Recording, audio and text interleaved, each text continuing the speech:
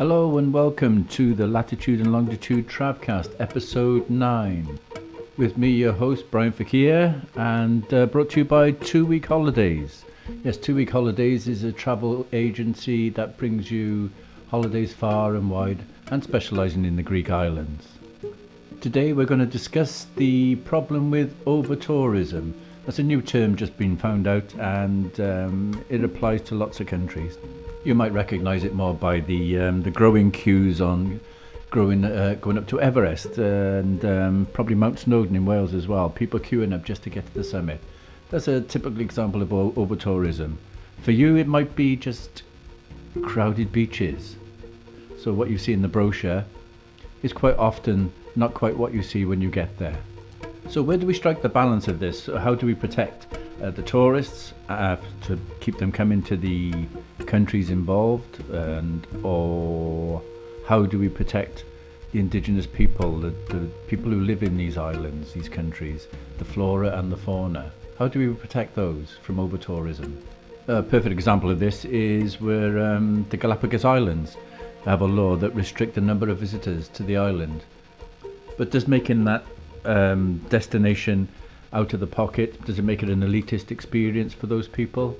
Probably interested to hear your comments on that. So what about offering, or visiting rather, more off the beaten track places to look at that are not probably overpopulated or rarely seen? These are hard to come by, but if you get in touch with a good travel agent, such as 2 Week Holidays, they can find you good destinations and good places to visit that are not necessarily overpopulated or oversubscribed. One of the Greek islands that we talk about is Santorini. Now Santorini was very much, well, probably in the 1980s, much less visited island. And now, you're looking at probably 5 cruise ships a day bringing about 1,200 tourists to the island to have a look at it. So there's another example of over-tourism.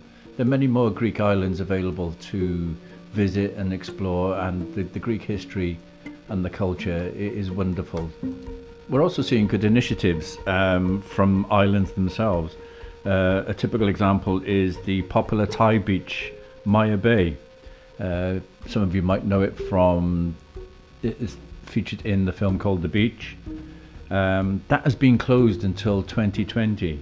Which is going to allow the ecosystem to recover, and we think that's a good sign. We like things like that. We'd like to see things, a bit of recovery and responsibility and stewardship.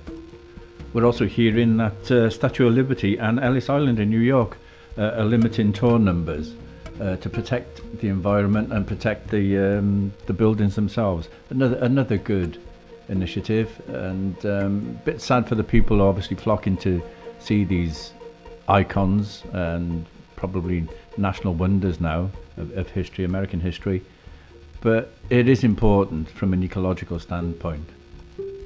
Also, we turn our attention to the resorts. There's nothing worse than going down to breakfast and looking at that early morning stampede to claim lounges, sunbeds, and crammed beaches. We were lucky enough to visit Kos earlier this year, and the accommodation we stayed in was beautiful.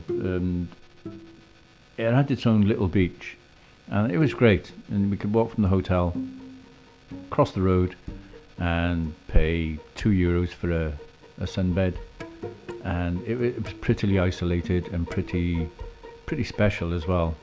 And little things to look out for with when you're booking a holiday is for things like that. How much privacy will you get? After all, a holiday is for you to relax. My point of view is that if you go on sightseeing, you're cramming stuff in, that's not a holiday, that's a trip. A holiday to me is somewhere where you can go and unwind.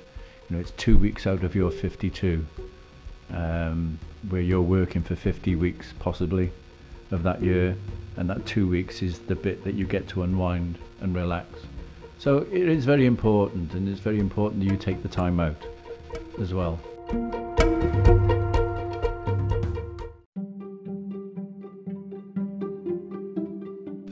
Have you ever fancied travelling to Guernsey? Well, here's some fun facts and fast facts about travelling to Guernsey. Do I need a passport to visit Guernsey? No, you don't need a passport to visit Guernsey. Have you seen the film The Guernsey Literary, and Potato Peel Pie Society? It's a romantic drama about the Guernsey residents during World War II.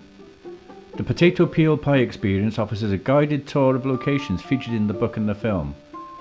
There's been a peak of interest since this film has been made in the island, so well worth a visit, that film. Did you know there are 2 Red Carnation hotels? One of which is a 5-star one. Love animals, love nature? Or why don't you try and spot the elusive blonde hedgehog when visiting Alderney? Did you also know Guernsey is where Victor Hugo wrote Les Mis? Les Miserables to all of those who are in the know.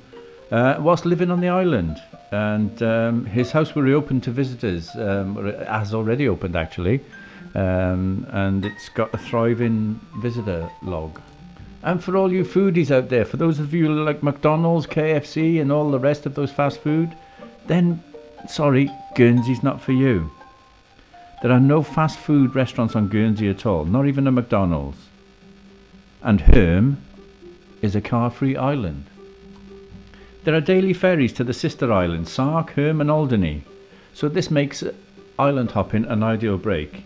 So you can do lots of islands from one destination. Really good, we think.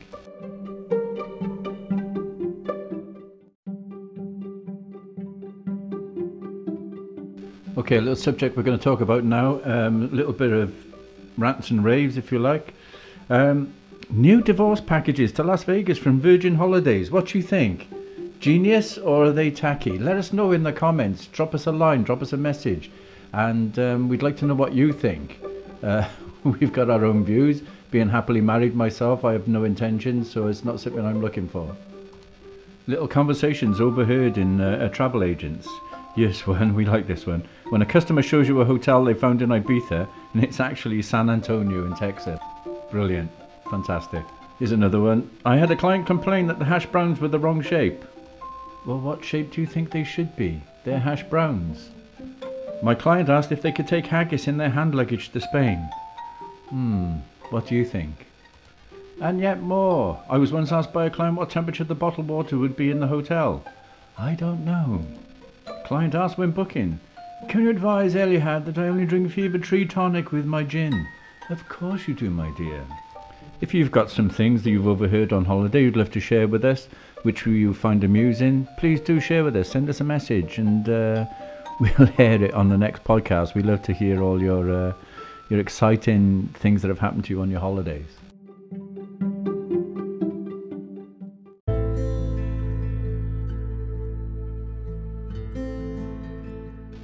As most of my listeners are aware, this is a UK-based podcast. So as for everything else, we're a tea-loving nation. So you don't think it comes as no surprise that we drink a lot of the stuff. This doesn't change when we're in the air, flying for our holidays. According to TUI, British travellers love nothing more than a nice brew. The airline, estimates that over the summer period, TUI Airways customers will drink enough English breakfast tea to fill 920 bathtubs. That's a lot of bathtubs. How would you get those on a plane? We're also a fan of snacking and are expected to eat enough ham and cheese toasties to feed Wembley Stadium twice. Again, how are you going to get football stadiums on an aeroplane? Beats me. Along with a marathon amount of sour cream and chive Pringles. Put back to back, the pots would span the entire London Marathon route. So you know what they say, once you pop, you can't stop.